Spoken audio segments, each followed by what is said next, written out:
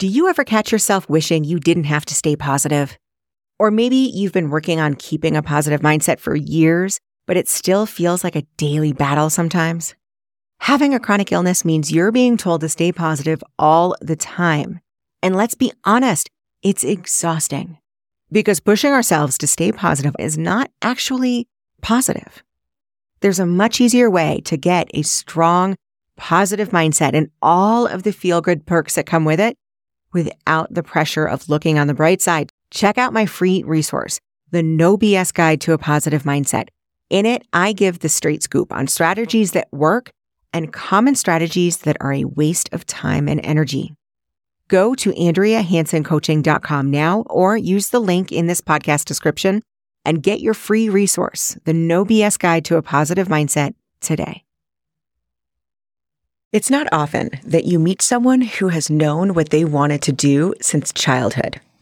Dr. Francesca Owoo knew from a very early age, like age 8, that she wanted to help families who were affected by chronic illness. That's quite a thing to know from such an early age. But she did. And as she grew up, her passion only deepened, and she stayed very true to her calling. Her story is amazing, and she is such a natural storyteller that I know this episode is going to grab you from the very beginning and leave you wanting to hear more from Dr. Francesca Owoo. So please enjoy this week's episode and visit AndreaHansonCoaching.com for more on Dr. Owoo, resources we talk about in the show, and transcripts from today's episode. Welcome to the Live Your Life, Not Your Diagnosis podcast. I'm Andrea Hanson, author, motivational speaker, and master certified coach. When I was diagnosed with multiple sclerosis, I was told I would never reach my goals. But I did. And I'm on a mission to prove that life with a chronic illness can still be expansive and quite remarkable. Everyone has their own unique path.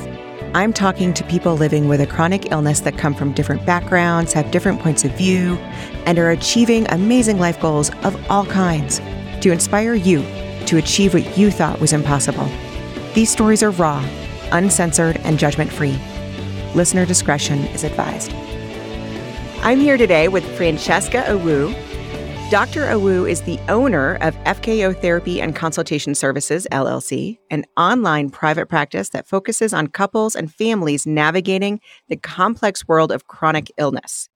She was born and raised in the South Bronx, New York, to immigrant parents via way of Ghana, West Africa. She is passionate about working with this population due to several chronic illnesses within her family.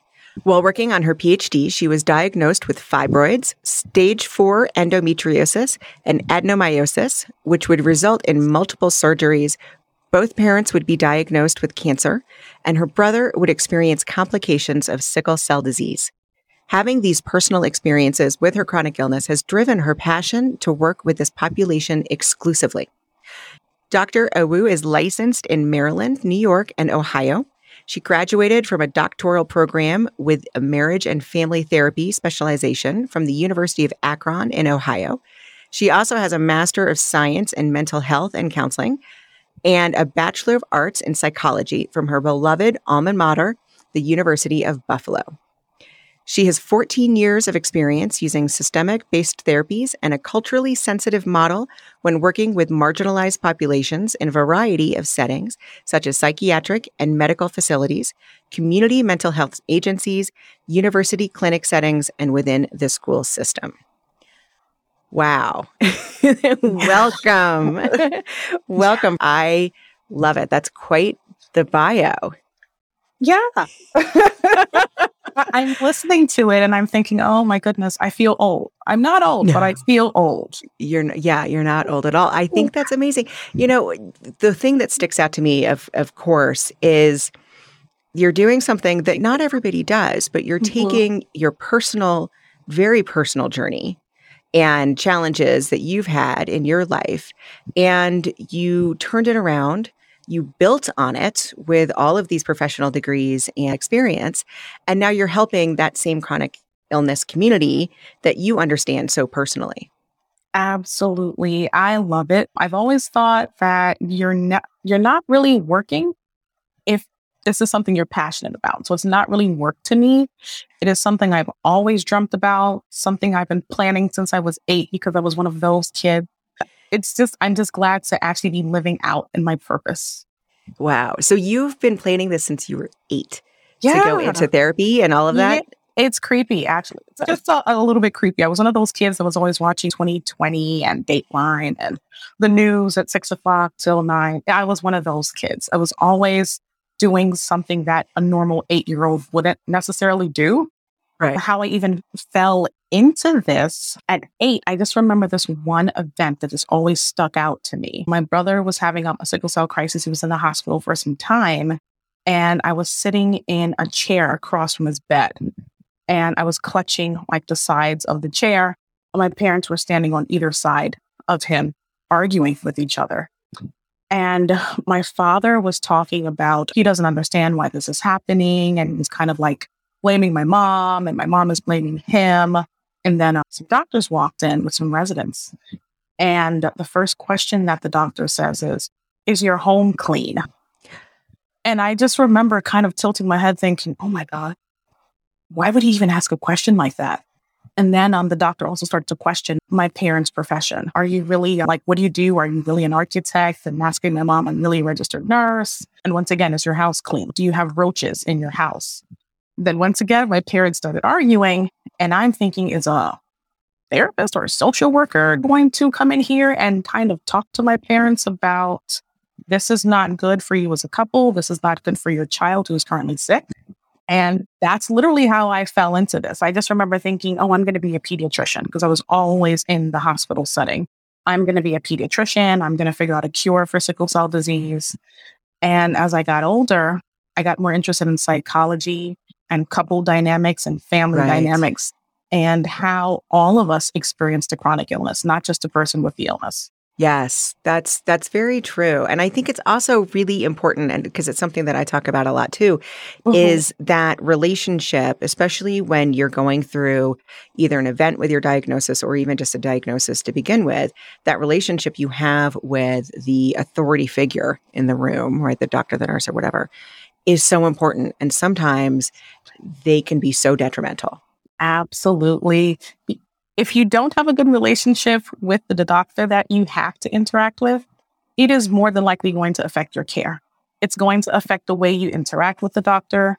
It's going to affect how you talk about your symptoms, if you feel comfortable, if you come back. So on the doctor's end, sometimes you have to just extend a little bit more grace to the families that are coming in, and a little better bedside decorum. Yes. And how they interact with clients, how they interact with patients in the medical setting, because it can really alter the course of care with that patient. Absolutely.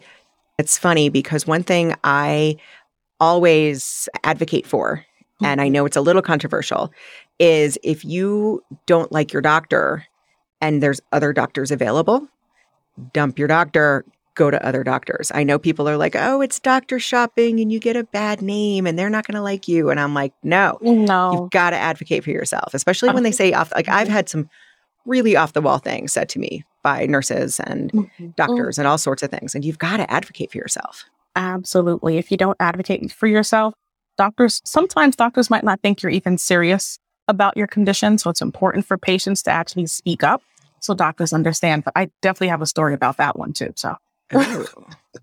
Can't wait. Okay, but let's continue because I want to stay. So you are 8 years old and you're looking at the scene play out with your brother and the doctor and your family, and you're realizing you wanted to go into psychiatry or psychology. Yes. Yes, I thought that was the best route because once again, it's not just about the person experiencing the illness, but it's also the family dynamics. So if we're looking at the couple unit, the couple might start blaming each other. That's what is going on with our child? Are you taking care of our child? There's also an additional dynamic to that, is that I had a sister who passed away. She had sickle cell disease as well. So once again, trauma upon trauma upon trauma. For my parents who experienced their 2-year-old child dying even before they got to the hospital, she died in the cab. And that is something that my mom still processes till this day. And that happened in the 70s. So it's something that still sits with her. So fast forward to, I have another child with sickle cell disease, and this is what's happening with him. So it was a very traumatic experience for my family and also for me. I didn't realize how traumatic it was until I went to college and, they're separating us. And anytime they would separate us, one of us would get sick. And my father had to sit me down one day and said, this nonsense has to stop. You should be able to not be together all the time. But that's just our connection. During childhood, that was our connection. He was my best friend. So whenever he was in the hospital, once again, I would get sick. But it seems more so, maybe our child should be in therapy. Her brother is gone and she's sick, but we're not explaining to her why he's sick and what the illness is. No one ever explained to me what sickle cell disease was. And I didn't learn it until my first week in biology class, thinking I was going to be pre-med. Whew, yeah, that didn't go over too well. The first sentence in the blood disorders chapter about sickle cell disease was that patients usually do not survive past the age of 30. Oh my gosh. So I called my brother and I was asking him, what's going on here? How come no one told me this information? And then he goes on about how, you're so emotional and this is why we didn't tell you. Oh, good. Thanks for not telling me, but it's nice for me to know. So I kind of made it my own personal mission to find out more about sickle cell disease and to educate myself about the prognosis of the illness and what I can do to actually help the sickle cell disease community. Right. And it's really interesting. You touched on something that I think a lot, because I think we're about the same age. And I remember when I, went through different things in my childhood, especially when I was little, like 5, 8, whatever, there was very much the thought that kids you don't have to tell them, they're too little, they don't understand. And by they don't understand, it was translated somehow into that means it's not going to affect them. Right. Kids understand more than we think they understand, especially when working with children. They will tell you some things and you will be completely shocked. So I always tell parents, be careful about what it is that you're doing around your children or what you're saying around your children, because they'll come back and tell me. So yeah, just make sure that you're cognizant. Exactly. Eventually I'll find out. Wow. So when you're in school and you're looking at you going into graduate school and all of that, that is when you had your own personal diagnoses. Is that right? Yes. I've always had a menstrual cycle that was the cycle from hell. I always referred to it as Satan. Eventually I started referring to it as doomsday. And I didn't realize that my cycle was not supposed to be this way. It was difficult for me to speak. I always had a really bad headache. And my best friend at the time told me, this is not normal, right? I'm like, what do you mean this is not normal? My mom told me this is normal. You're supposed to have pain. And thinking about this now, of course, my mom is a registered nurse from 1940. The things that they learned then are completely different from what we know now, our bodies. So I thought I was supposed to always be in pain. And my friend said, no, you need to have that checked out because this is not normal. Just an extended amount of time using the bathroom, frequent constipation, vomiting. The toilet and I were best friends, so we always kept a very clean bathroom. And there were times when I would actually just sleep in the bathroom. When I look back on it, it was very traumatic for me, but I thought this is life and this is just how life is going to be for me. Right. Especially when it's something that people don't really talk about a whole lot. And kind of the general understanding is that time of the month just sucks and you have cramps and it hurts. And some people have cramps more than others and some people have heavy flows. And so it's easy to think that they're talking about it the same way as what's happening to you. Absolutely. But you don't really go into those details to realize, oh no, what they mean by pain and cramps and whatnot is like a fraction of what I'm feeling. And, it's another reason why we just have to communicate. We've got to talk about things. Absolutely. And that leads me to talk about the cultural differences as well. Being in elementary school, I'll never forget this because I had this conversation with a friend years ago. And when I was telling her about my diagnosis, because she also had polycystic ovarian syndrome. And I told her, I remember your mom saying that we were being nasty, quote unquote, because we were talking about our periods. And she started laughing. She's like, yeah, because we never talked about it again after that. Like, exactly. We never talked about it again after that. So here we are, in college experiencing these symptoms and no one's talking about it. So even when I got diagnosed with endometriosis, the first words that came out of my mouth was, "What? That's a white woman's disease. I don't know what that is." Mm. Because I never heard any Black women actively talking about their cycles or having any sort of cyst or fibroids. And Uncle Google, you and I have a very good relationship. Oh gosh. I don't. I don't have such a good relationship, so it's nice to hear that it can be possible. With WebMD, there was still that we're going to die at some point in time. That's right. But just Googling my symptoms at the time, it was a whole list of symptoms. And I said, something is not matching up. This isn't just fibroids. This has to be something else. But I didn't see any Black women talking about endometriosis at the time. I didn't even know what it was. I didn't even know. I kept reading about it. And once again, going into Facebook groups and not seeing any Black women actively talking about this. So I felt very isolated. I felt very alone. I felt very ashamed that this is what was happening, because the stereotype said as an African-American woman, I'm supposed to be able to have children. I'm supposed to be okay. I'm supposed to kind of just man up and deal with these issues.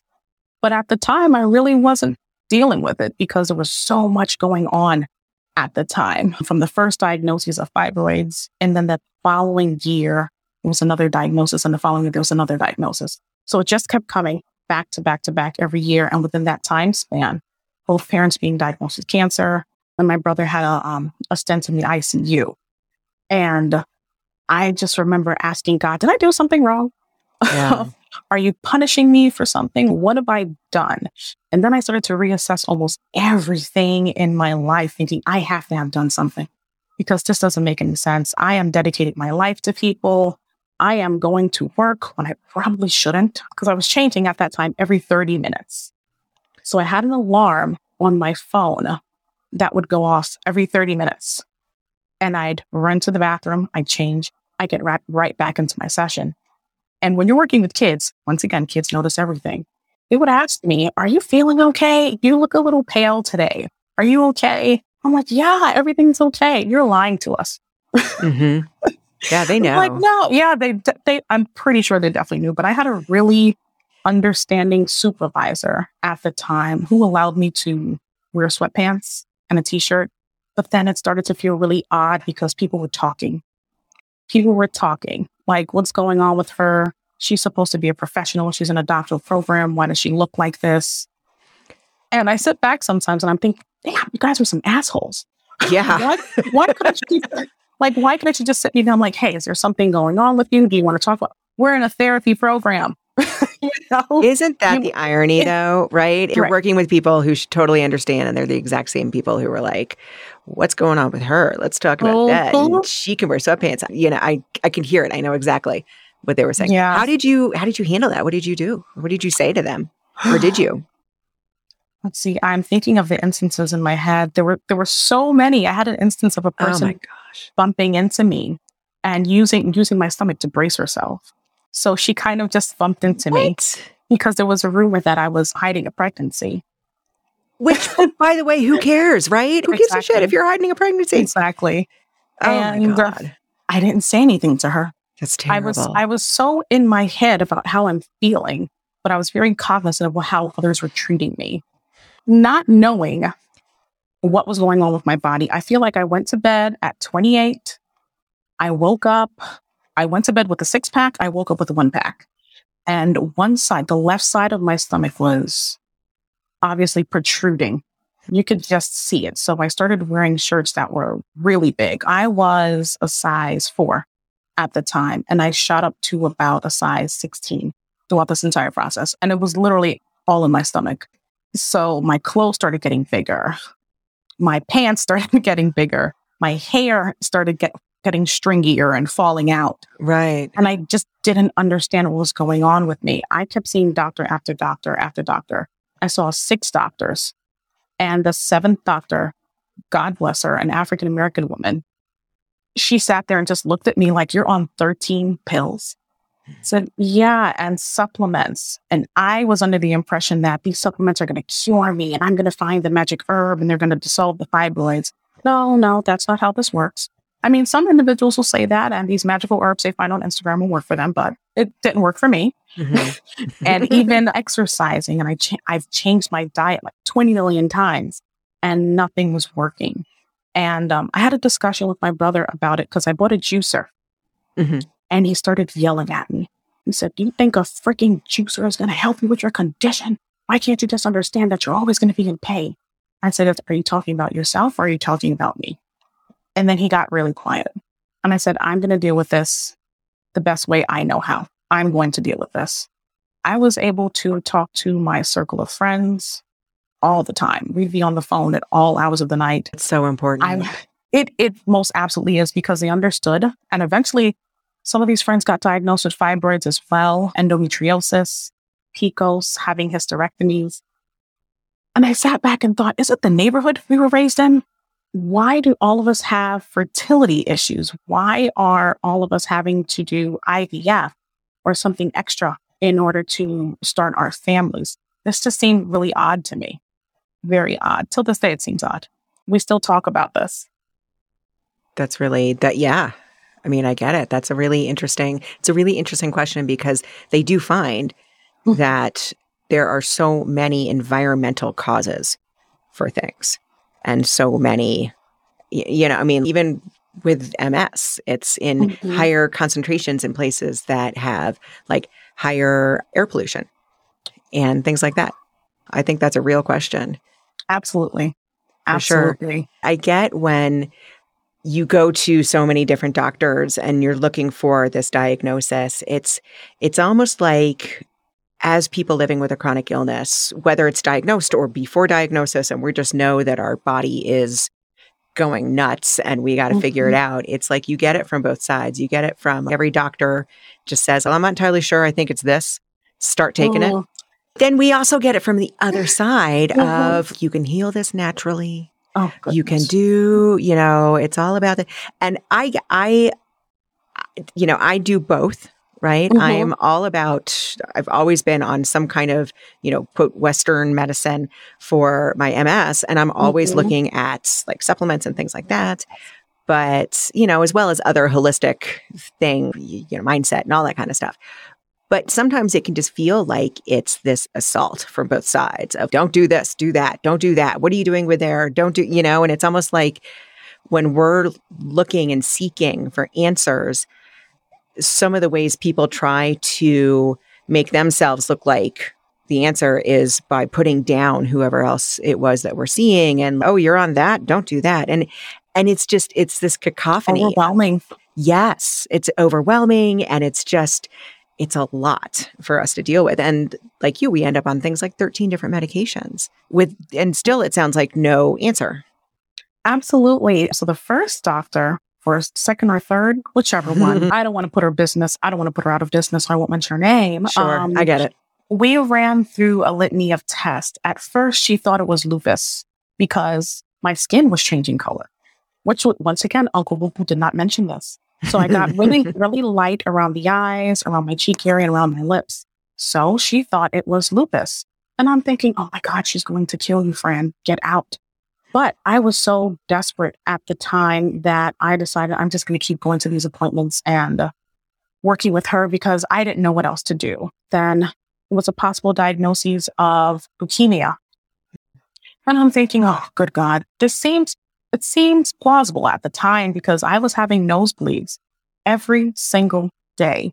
But once again, what doctors do not understand is it's not just about how the patient is presenting in front of you. It's about the context of their life and what is going on at the time. So I'm in a doctoral program. I'm one of 2 African Americans in the program. And it was a lot of racial discrimination. And it's something that sometimes I don't even talk about in depth on purpose because it's too much to think about. Having the racial discrimination and then having these personal issues and both your parents having cancer, brother is in ICU. I didn't want to deal with it. So my safe haven was to be at home. And I'm sitting there thinking, you shouldn't be sitting here, Fran. And she's writing a prescription and she went to Uncle Google to look up the prescription. And I'm like, oh my God, what are you doing here? Get out of the room. She doesn't know what she's doing. Yeah. Yeah. And I decided I'm going to take this prescription. And I get in my car and I call my friend.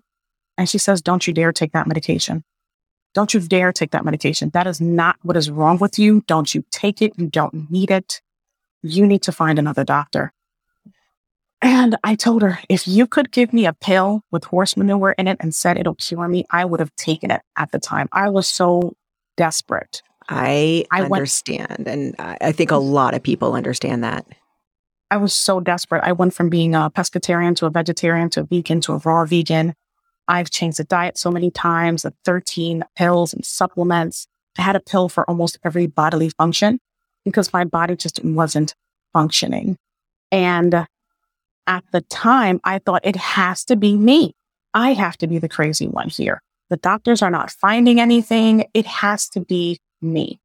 Fast forward to 2013, and this is a few weeks after my birthday. I'm having these really bad pains on my left side. It felt like someone was stabbing me with a little knife.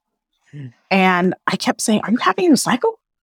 Well, nothing is happening here. What exactly is going on here? And then I had called a friend because I told her I had not urinated in 24 hours and I had a gallon of water. And I told her, please do not call your mom. Please do not call your mom. Just ask her, like, pose a hypothetical.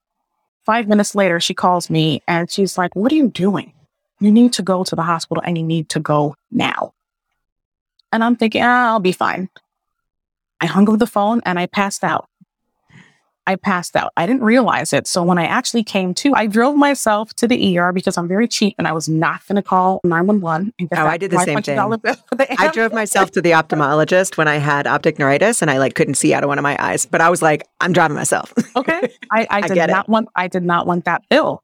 And let's see, the doctor told me it was gas initially. So a week later, I go in. I'm like, this shit is not gas. What is he talking about? This is not gas. A week later, I go in because I was exercising, thinking that I'm fat. I'm the problem. It has to be you. And I did a squat and something came out. And I kind of panicked and I ran to the bathroom and I did a squat again. And I felt this lump poking out of my vaginal opening. And I was like, oh my God. I called my mom and I was screaming into the phone. There is something coming out of me. She's like, what do you mean? I said, there's this lump coming out of me. She's like, go to the hospital right now. So I went to the hospital and they put the little, I call it the weavy pad on the bed because I was still having my cycle. And I told them it's been 30 something days. I stopped counting. You think at that point I would have done a transvaginal. Yeah. Because I've been to that ER so many times. So they finally did the transvaginal. The doctor, well, the nurse at the time, the male nurse was really nice, gave me some cookies and everything that they billed me for, too. They billed me for the cookies. Like $50? $50 for a Keebler? Absolutely ridiculous. They were some good cookies, though. And I was there for maybe about 2 hours or 3 hours, probably longer than that. This nurse comes in and the doctor comes in. And I remember her because she had black hair with blonde highlights. And I thought, oh, that's a really bad combination. And she walks in and she's so happy and peppy. And I'm thinking, your voice is really annoying me right now. And she says, oh, sweetie, you're all fibrous. I said, what does that mean? She's like, your entire uterus, nothing but fibroids. And I said, it took for me to pass out and come here multiple times for you to tell me this. You didn't run a transvaginal. You didn't do an ultrasound. And I told you I'd been bleeding for months. Yeah. And she kind of just looked at me like, I don't care. And I said, okay, thanks for letting me know. And then it just seemed to be, I was always in that ER. It was annoying at this point. Annoying enough to the doctors. The next visit, I was told, after I finished throwing up, why do you keep doing this to yourself? You should get a hysterectomy already. I'll never forget that. My jaw just dropped. I can't believe. I'll never forget it. Till this day, it bothers me. And I remember I threw up again. And then I said, give me my discharge papers. And he looked at me as if I was being disrespectful. And I said, would you have said that to a 28-year-old white woman? And they didn't say anything at all. And then the nurse behind him says, well, I have 2 friends, 19 and 25. And they had hysterectomies and they're just, their quality of life has improved. Okay. She just buried the lead right there, right? I just didn't understand the purpose in her saying her. No. And you're exactly right. They wouldn't, I can't guarantee that they would take a white woman seriously 100% anyway, because we're still women and we're still hysterical and don't understand. But I think you were exactly right with that question. He gave me my discharge papers and I never went back. Good. And then that's when I moved into self-medicating because the doctors weren't doing anything. So once again, dealing with the racial discrimination in my program and self-medicating and worrying about my family. I just remember another day of just collapsing to the floor and just crying and screaming. I feel like that's when my neighbors probably moved. Crying and screaming and asking God, what is he doing to me? And what is the purpose of all the pain that I'm experiencing? There has to be a purpose in this. There has to be. No one should be going through this much pain because I haven't done anything in my life to deserve this amount of pain. And I told myself, keep looking for doctors. This is not the end of my story. Please keep looking for doctors. I've had doctors told me to watch and wait. I'm like, what the fuck are we waiting and watching for? For the fibroid to pop out of my vagina? What are we waiting for? I mean, in the meantime, is there any kind of treatment for this? Or is it just you got this, good luck? I was on birth control. And once again, friends to the rescue. A friend said, I don't understand why your fibroids keep getting bigger because I felt like I did an MRI and blood work like every 3 months or so, but probably not. And they just kept getting bigger and bigger. And my friend said, read the package to me. What birth control pill are you on? And the birth control contained estradiol. That is estrogen. I said, yeah, but it's only 0.01%. She's like, it doesn't matter. It's estrogen. It is feeding the fibroid. You need to get a new doctor.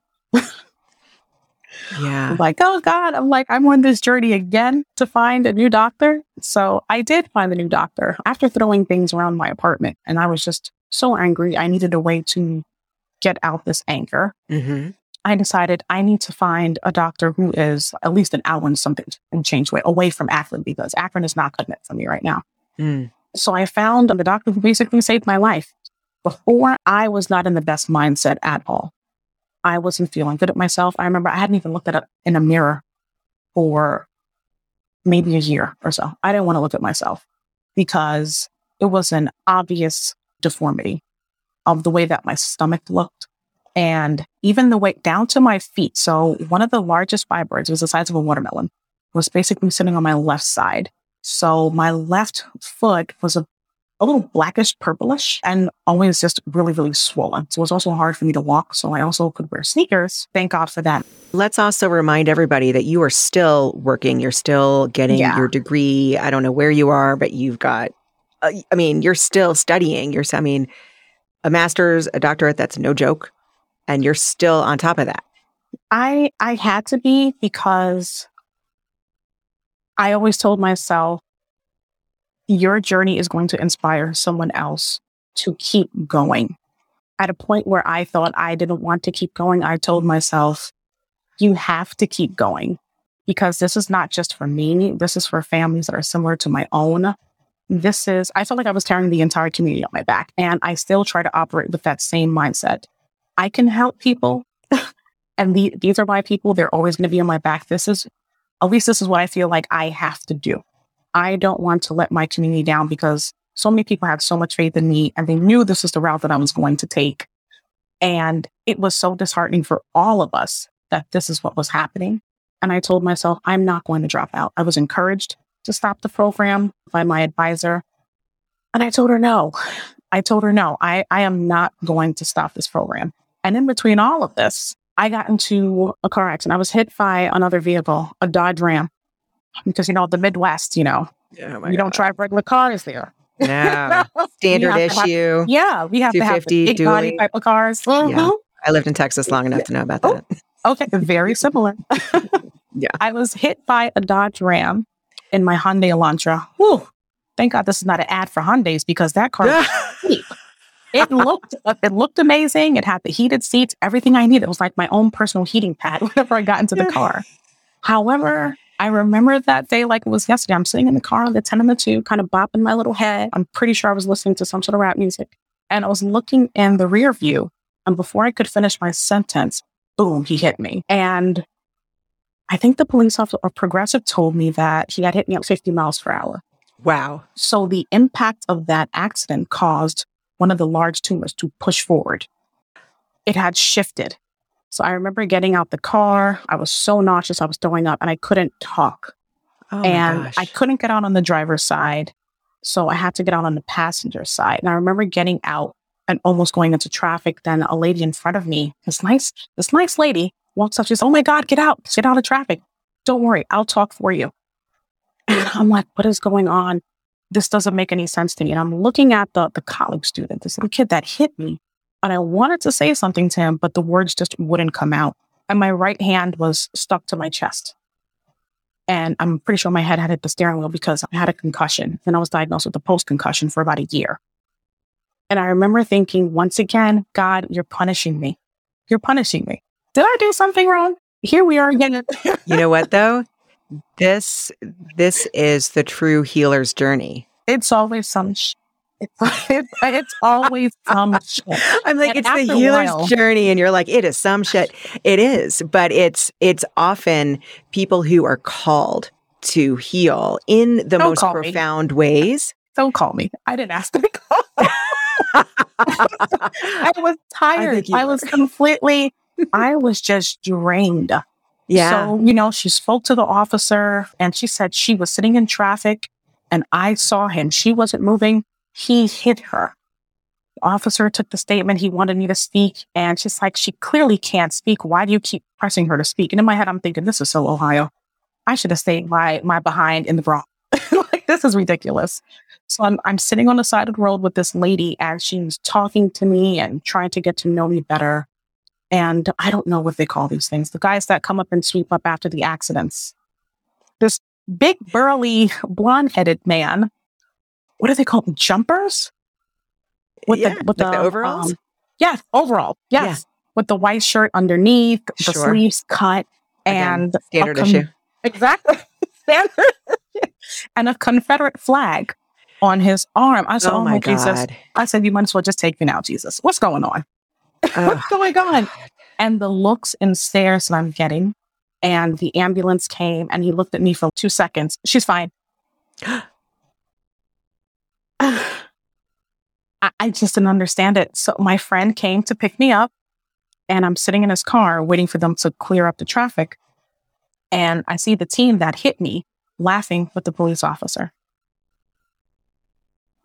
And I keep telling myself, I don't know why you came here. I know you came here for a reason, but I'm just not understanding it. I was taken out of New York City. I know everyone, I know everything.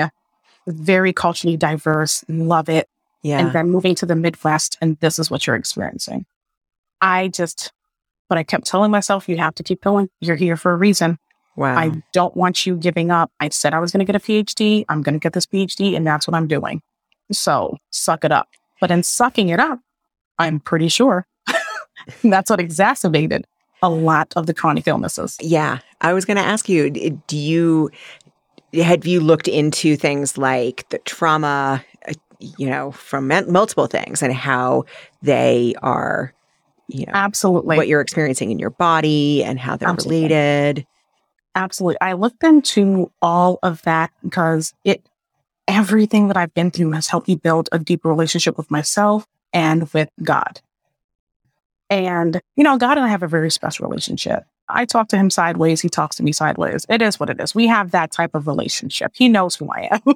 And I had to build that relationship with him because granted, I can be on the phone with my friends at all hours of the night, but they're not going to be there to help me when I am feeling like I don't know if I'm going to wake up in the morning. I was in so much pain. My bathroom was my best friend. I slept in a bathroom for months on the floor. So I always had back pain. And I'd wake up in the morning and I would see vomit on the floor. And I'm thinking, what if I didn't wake up? Mm-hmm. What if I didn't wake up?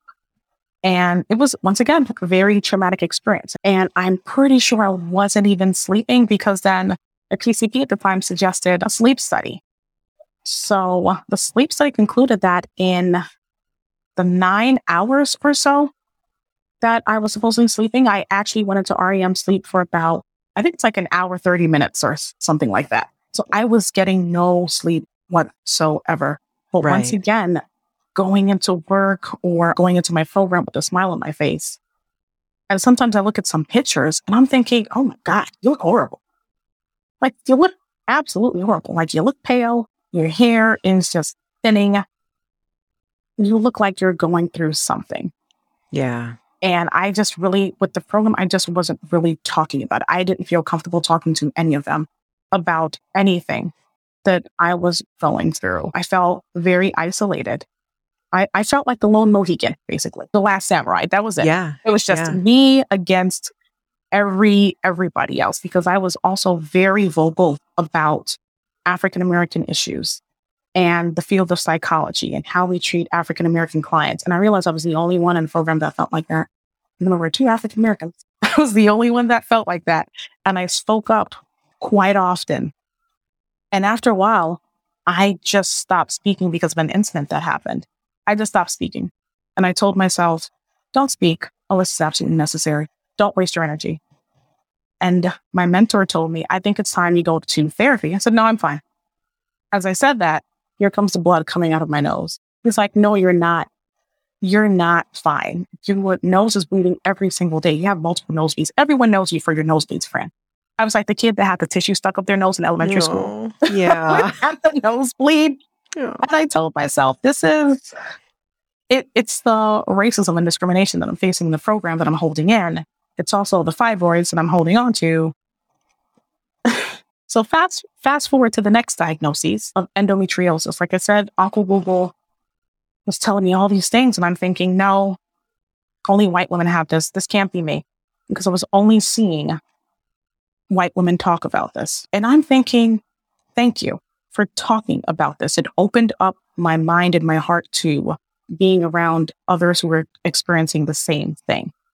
Mm-hmm. And them being able to explain to me what this condition is. So I'd gone in for an MRI with my new doctor, and she figured everything out within the span of 2 weeks to a month, I believe. I went to see her. I did the MRI, and I came back in maybe a week later, and she says, Did you look at your CD? I said, yeah, I didn't see anything. Everything just looked like a blob. It's like, exactly. Everything is connected. I said, what do you mean? She says, you have endometriosis.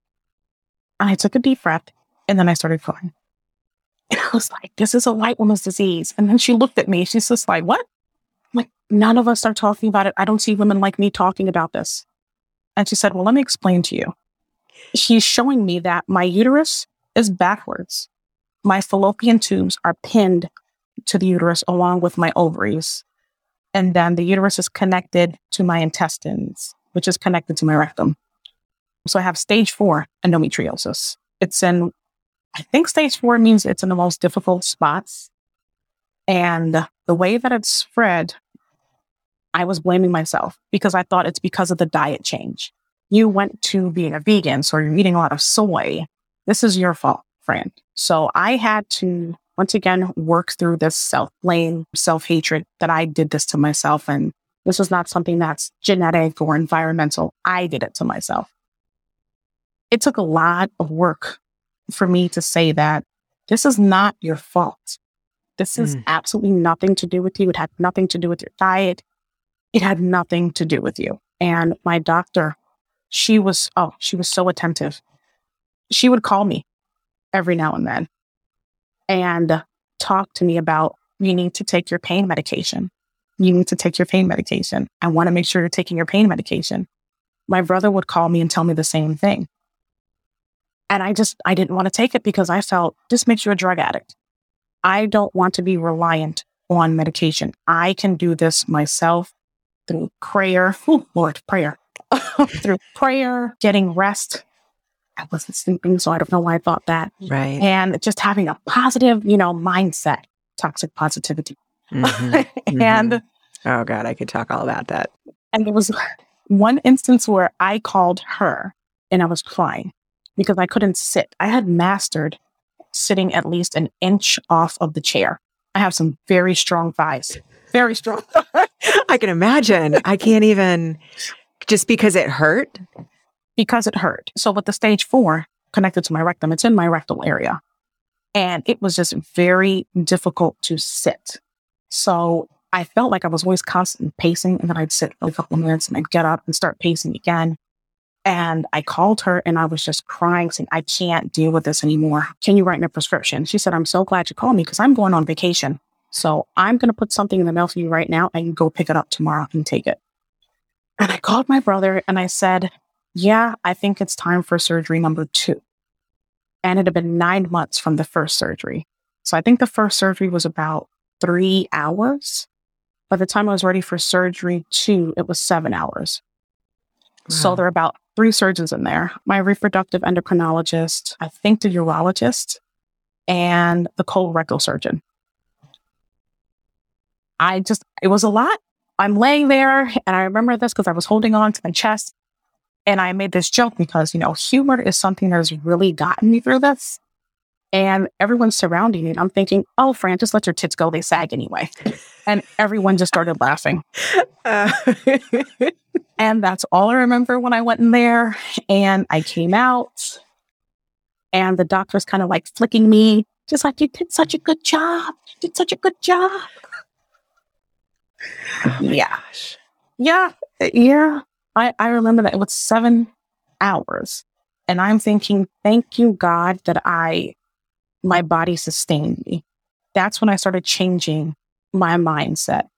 Thank you, God, for my body sustaining me through this 7-hour surgery and for all the pain that I've been through. I need you to take this event or events and use it and change it into something positive. Don't forget to acknowledge how bad it was, though, because we have a tendency to just want to focus on the outcome, but not the actual process. Because, some people say no one wants to hear your struggle story.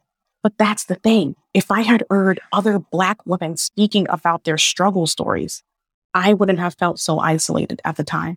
I wouldn't have felt so awkward as a Black woman having these fertility issues.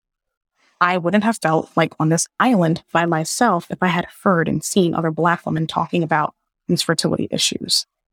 Right. Well, people say things like, I don't want to talk about my struggles. I don't want to talk about my diagnosis. And I feel like they get that confused with things like, I don't want to focus on the negative. You hear that, right? You're talking about the toxic positivity. It's all connected.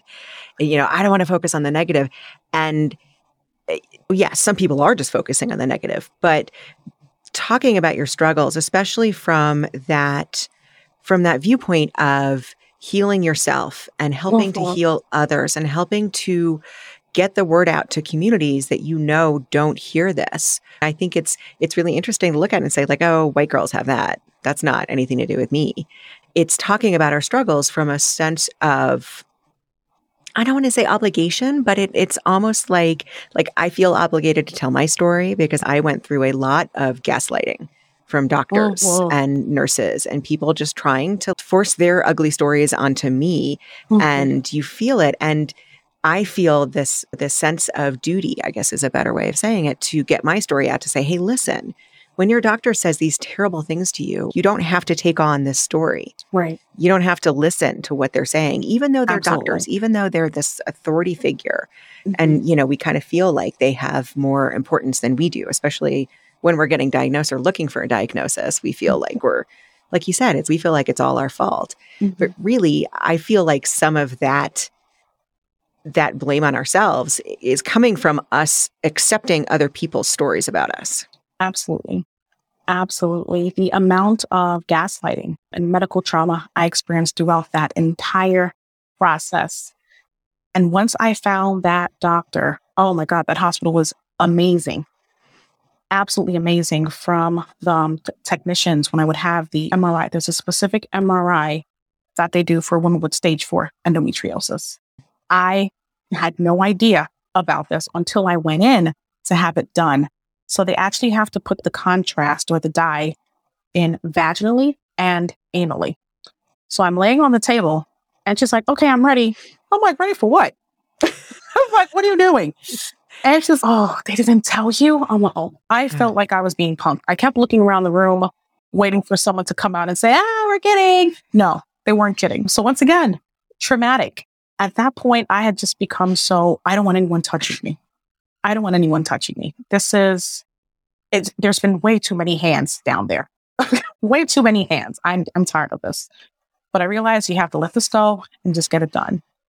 So afterwards, the tech walked up to me, and I'm pretty sure she shouldn't have done this, but she did it anyway. And she gave me a hug, and she whispered in my ear, everything is going to be okay. We're going to take good care of you.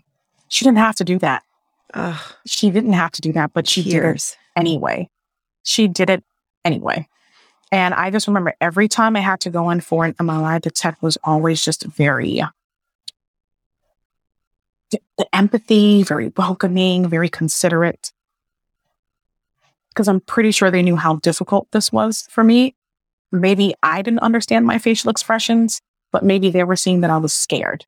Mm-hmm. And it was a lot, but they took incredible care of me. I'm pretty sure I had the same nurse from surgery 1 to surgery 2, Kim.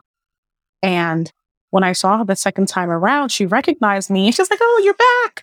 I said, yeah, I'm back. And once again, remembering all of the doctors and the nurses who did some things for me, it just changed the way I felt about humanity in general. I felt like people actually cared. And afterwards, when I came home, a family took care of me for surgery 1 and 2. I made sure to send out gift baskets to each and every doctor that helped me.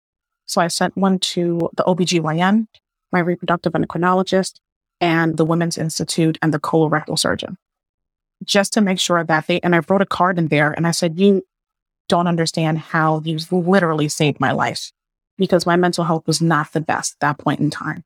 I get so much joy in helping other people that going to work was exciting for me. But I told myself, you are overworking yourself. You're overworking yourself. This is not, people don't find joy in going to work. Like you're finding joy in going to work, Fran.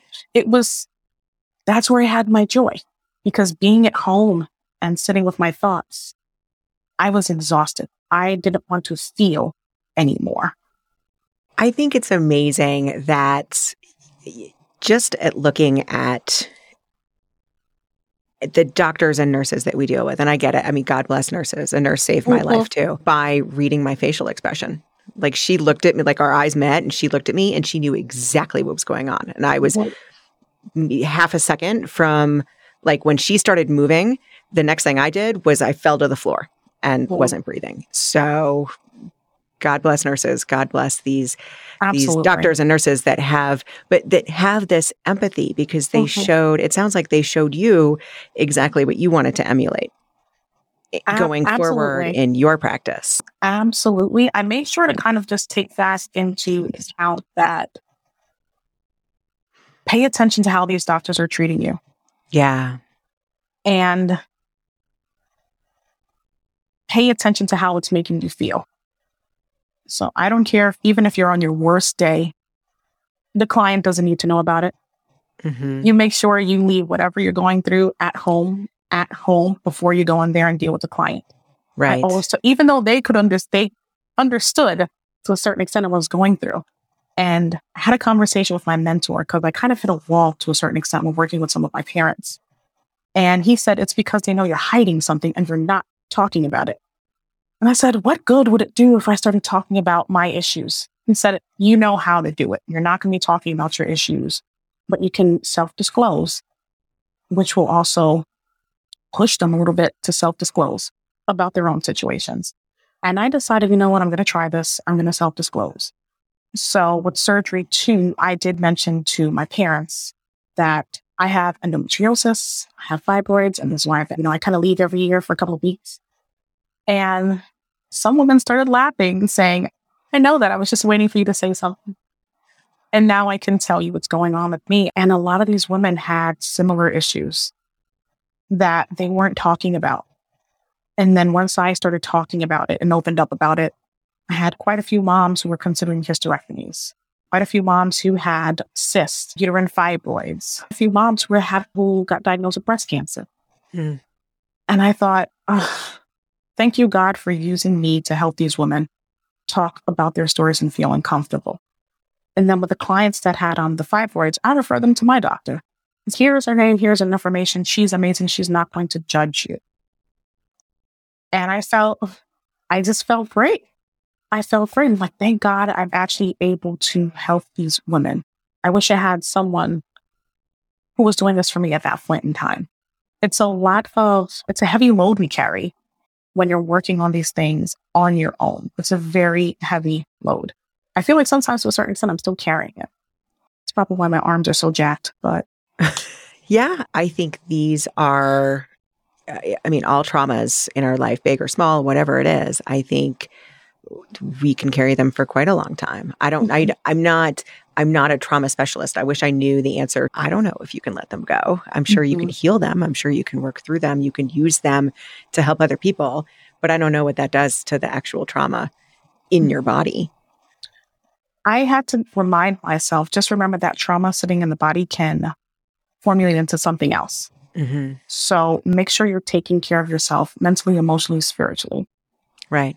And I started seeing a therapist, and I started practicing yoga again and just trying to work with my body instead of fighting my body and trying to put myself in these positions that I know I cannot do because I also have a frozen pelvic. Instead of fighting my body, work with her. And I remember a nurse telling me when I was doing physical therapy, we're going to have to accommodate the fibroids. And I looked at her, I was like, no, the fuck we aren't. We're not accommodating her. She needs to come out. Fast forward till now, we have to accommodate whatever is going on in your uterus, Fran. We're going to have to accommodate her. So I might not be able to do this, but I can do that. I might not be able to do this, but I could do that. And for others looking on the others on the outside looking on the inside are thinking, oh, she doesn't sound like she has a very, quality of life. That sucks. In the beginning, it did. In the beginning, it did. I felt like I couldn't do anything. I always joke around and say I have 3 good hours in the day, so don't waste my time. I can get up and go to work. It takes me a while to kind of get started with my day, and I start later in the day, but that works for me, especially being in private practice, and I can end at a reasonable time, not coming home at like 2 or 3 in the morning. And I feel good about what I'm doing. I don't have to be at every party. I've done enough partying from 17 to 28 to last me a lifetime. If anybody knows me, you know that I was definitely partying in college from the first week that I got there to when I left. Yeah. So it's just okay. Okay. I get it. I had that part of my life. And now it's time to grow up a little bit, mature, and understand your body and what you can and cannot do. And once again, grateful for having a friend group that understands we are still going to invite her, even though we know she's not going to come. And that's what some individuals don't understand. We still want to be invited to your events, even if we're not going to show up, because it means you're still considering me. There have been quite a few times where I just didn't want to go out when I was in Ohio. I didn't. But I also realized that the people that I was around didn't understand what I was going through. And I told myself, that's okay. You're going to have your people. And you do. Mm-hmm. The ones who understand are the ones who are driving up here and visiting you, going to doctor's appointments with you, sending you cards and balloons after surgery. You're perfectly fine. So as an individual with a chronic illness, so many times I've heard, oh, you're such a flake. You never want to go out. Yes. You never want to do anything. Well, yes. I'm sorry that I am. It's not a regular tired. It's a fatigue that feels like, I don't know, like I've been in the desert for 40 days and 40 nights. It's just an extreme tiredness. I can sleep for 14 hours and wake up and I'm like, oh my God, I'm so exhausted. It's just a fatigue that just takes over your entire being, from the brain fog to feeling like you're moving in slow motion to the inflammation and the pain. It's just a lot. So if I wake up and I'm feeling great, good, I can get some work done today. If I wake up and I'm not feeling great, hey, I'm going to stay in bed a little bit longer, because I can do that now. Having my own practice allows me to honor my body the way that I should, instead of constantly pushing and going and pushing and going. Because the way that I pushed myself in my doctoral program, it was unhealthy. Mm-hmm. Unhealthy. Granted, I was able to complete my program, but I sit back and think, you put yourself through a lot. Yeah. You put yourself through a lot. So even when I finished, I took a sabbatical, which people had issues with, for about 2 years. For about 2 years, I didn't want to do anything. I didn't want to read anything about mental health. I was tired. I decided I was going to move back home. I'm also a caregiver, taking care of my mom. Mm-hmm. And 2 years, I did absolutely nothing. And I felt okay with it. I felt okay. But once again, being in academia, you're not doing anything. What do you mean you're not looking for a job? Are you publishing while you're taking that break? That's exactly what it was. Oh, That's yeah. exactly I know. what it was. I know. That's exactly what it was. And I thought, I don't even want to look at my dissertation. I don't want to look at it. I don't want to read anything. Don't speak to me in common sense. Let me go back to being, well, in my head, I was always a track queen. Let me go back into, in my head and mind my business and just do nothing. And once again, I feel like with American culture, it's very hustle culture. We have to be doing something every second of the day. You know what? Sometimes I just want my me time. I just want my me time. I keep my phone on do not disturb all day. And my brother hates it. He absolutely hates it. It's so funny to me. He absolutely hates it. That's one of the big things that I talk to when I talk to clients and I'm teaching classes. You've got to give yourself that break. You can't judge yourself by keeping up with other people. I know it's true for me, and maybe it's true for you. Having an invisible illness means that your illness is not top of mind for other people. So they just kind of naturally expect you to keep up with stuff. Absolutely. And then you expect yourself to keep up with stuff. And when you're not, or you're taking a break, we can really be hard on ourselves, which means that we're not taking a break. We're just like doing nothing and being hard on ourselves at the same time.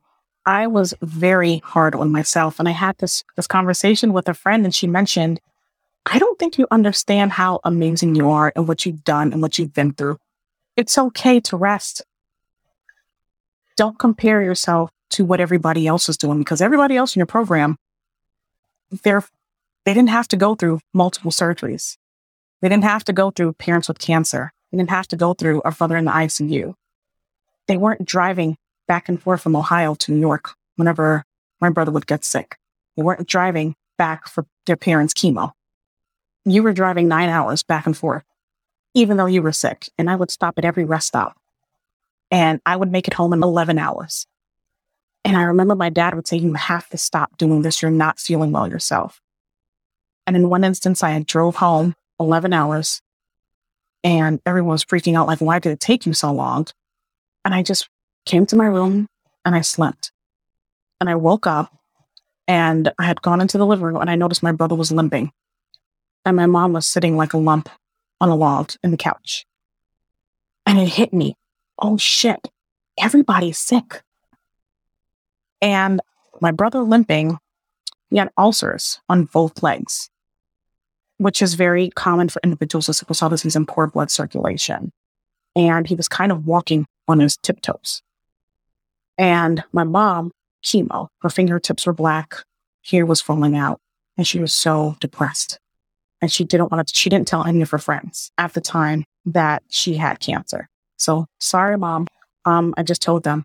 And it was a very difficult time for us. My dad was quiet.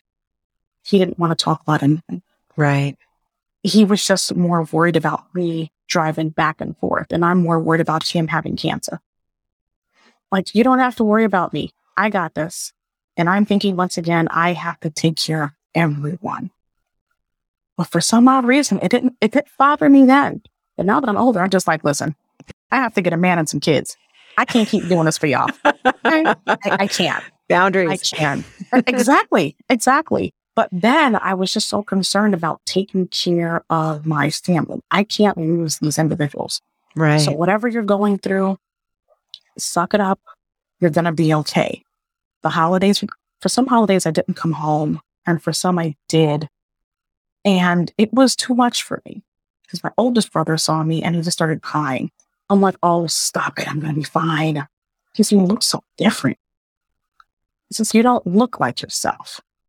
I look like a stick with a lump right at my stomach. And I was just kind of like wobbling back and forth. I wasn't eating very much. I was always sleeping.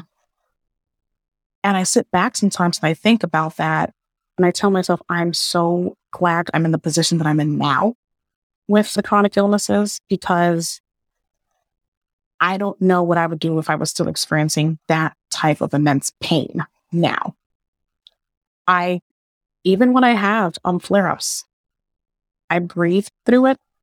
I tell myself, this is going to be okay. You're in pain, but you're going to be okay. I'll talk to God. I will stay in my room. I'll get an ice pack or a heating pad. I might pace up and down the hallway to kind of like relieve a little bit of tension. Or I'll stay in the bathroom for a couple of hours with my essential oils and steam. And I just try to focus on experience this, and it's going to pass. It's not going to be here forever. And if it hits a certain threshold where I cannot take it, then you can go to the hospital.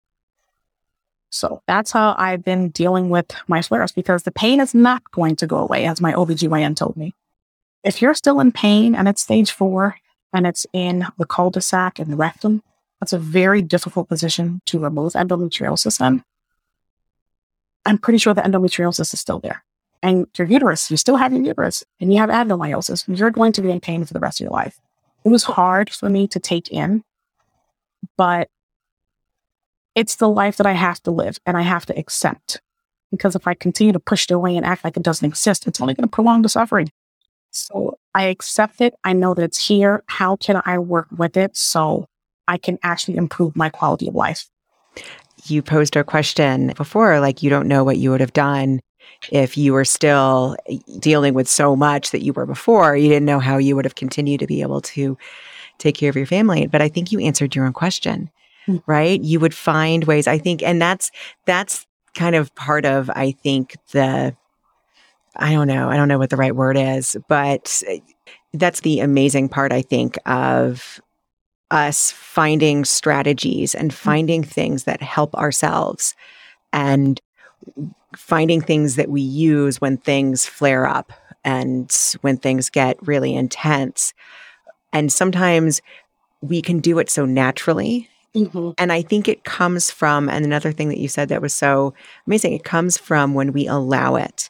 Even though it's this big bad thing and it's this crazy thing, and sometimes we don't really understand what our bodies are going through, if you allow whatever's happening to happen, that's actually a good thing, because I think even more of the problems come when we fight against it, because then we're fighting against our own bodies. And so when you're allowing it to come and you're just kind of letting that natural energy flow happen, within that, it allows our brains to kind of open up and realize, okay, here's something that helps me. And here's something that I know that helps me. And before we know it, we've got this whole toolbox full of things that we go to and help ourselves heal.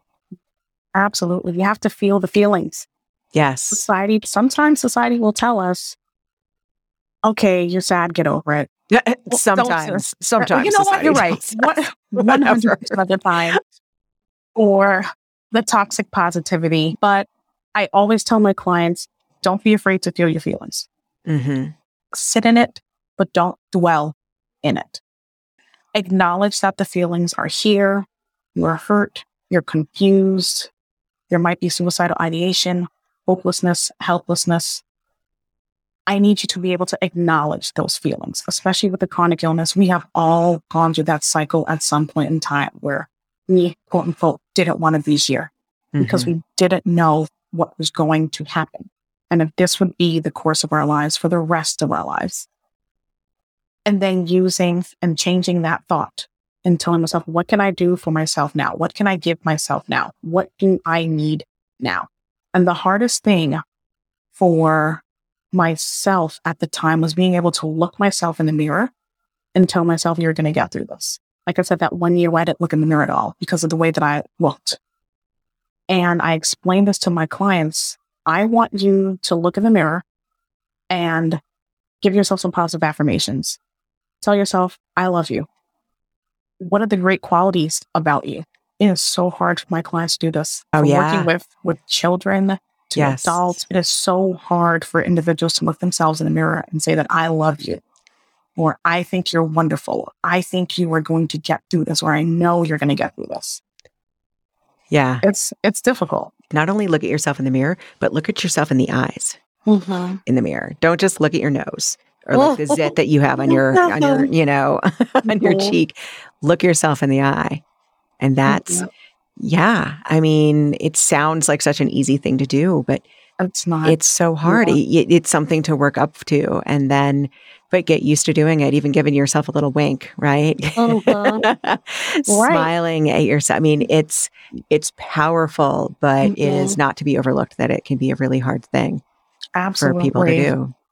But I have to also use the humor side of that, especially when working with myself, you know, because us therapists love to do therapy on ourselves, right? Oh, it's free. And I used to watch this show, Awkward Black Girl, on YouTube. And Issa would get in the mirror and kind of like hype herself up before these big events in her life. And she would start rapping. I'm a terrible rapper, absolutely terrible rapper, just like her. So I would get in the mirror sometimes, and that's what I would do, you know? I love it. I start rapping to myself, and I'm like, Fran, you are not T.I. Please stop. But it gives me, it kind of fills me up knowing that I still have that spirit about me. Because it was a long stint where I thought my spirit is gone. My zest for life is gone. I'm not smiling. I'm not talking to anyone. I felt like I had really lost that. And being able to look myself in the eye, in the mirror and say, you're still you. You're just going through a lot right now. You're really stressed out. You're going through a lot. Acknowledge it. And you're going to work through it. And you're going to be okay. Instead of this gloom and doom that it used to be, and just acknowledging, okay, I'm not in that position anymore. I'm safe. I'm taken care of, and I can get through this. Yeah. Which I think after all of the discussions that we've had with toxic positivity, I mean, I'm a mindset coach. I think positive psychology is amazing and there's so much goodness, but that's what positivity really is what you were just describing. It's not about forcing yourself to be positive. It's not about ignoring the negative feelings and ignoring and not talking about the problems that you have and sharing them. That's not what positivity it is. What positivity really is acceptance. It's letting whatever emotions flow through you, because emotions are energy, and it's being able to have your own back. And truthfully, right? You can't force it. You've got to believe it, but to say, hey, it's going to be okay. And Absolutely. for the record, I think Issa Rae is actually a really good rapper. I love it. Insecure is one of my favorite shows. And every time she had like her little heart to heart in the mirror and the mirror like reflection. I love it. Oh my God. I love it. Oh, it's so good. She's such a role model. I love Issa. She's greatness. Francesca, I could talk to you for like another 3 hours because this is unbelievable and you're giving so much goodness. Please say you're going to come back and share more of your story and talk more about things that we didn't even get into. Well, in order to do that, I have to get a lawyer first. Because there's certain things that really kind of influence the story, but I want to get a lawyer first if we talk about that. But yes, I'd love to come back. Funny. I'd love to come back. Just share about your work and how people can talk with their families about chronic illness and how they can deal with the family dynamic and compassion fatigue and all of these amazing things that we didn't even get to. I would love to have you.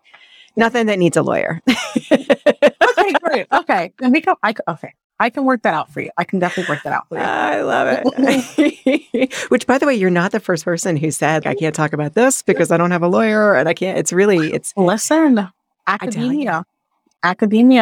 Yeah, the things you can talk about that offer. Yeah. Amazing. Well, thank you so much for coming on. I really, really appreciate it. I know you're going to help so many listeners. I can't wait to get this out. I hope so. And thank you so much for commenting on my post. I was super excited when I saw the comment. I'm like, yes, this is exactly what I've been waiting for. When I looked at everything online about you and your podcast, this is what I was praying for. This is exactly what I was praying for. Wow. Thank you so much. I know I'm going to get so many comments about this because it was just that good. So thank you so much. Awesome. So I'll see you in the internet street. 100%. Bye.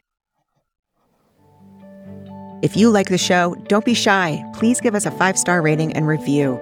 Follow us on Apple Podcast, Amazon Music, or wherever you're listening right now.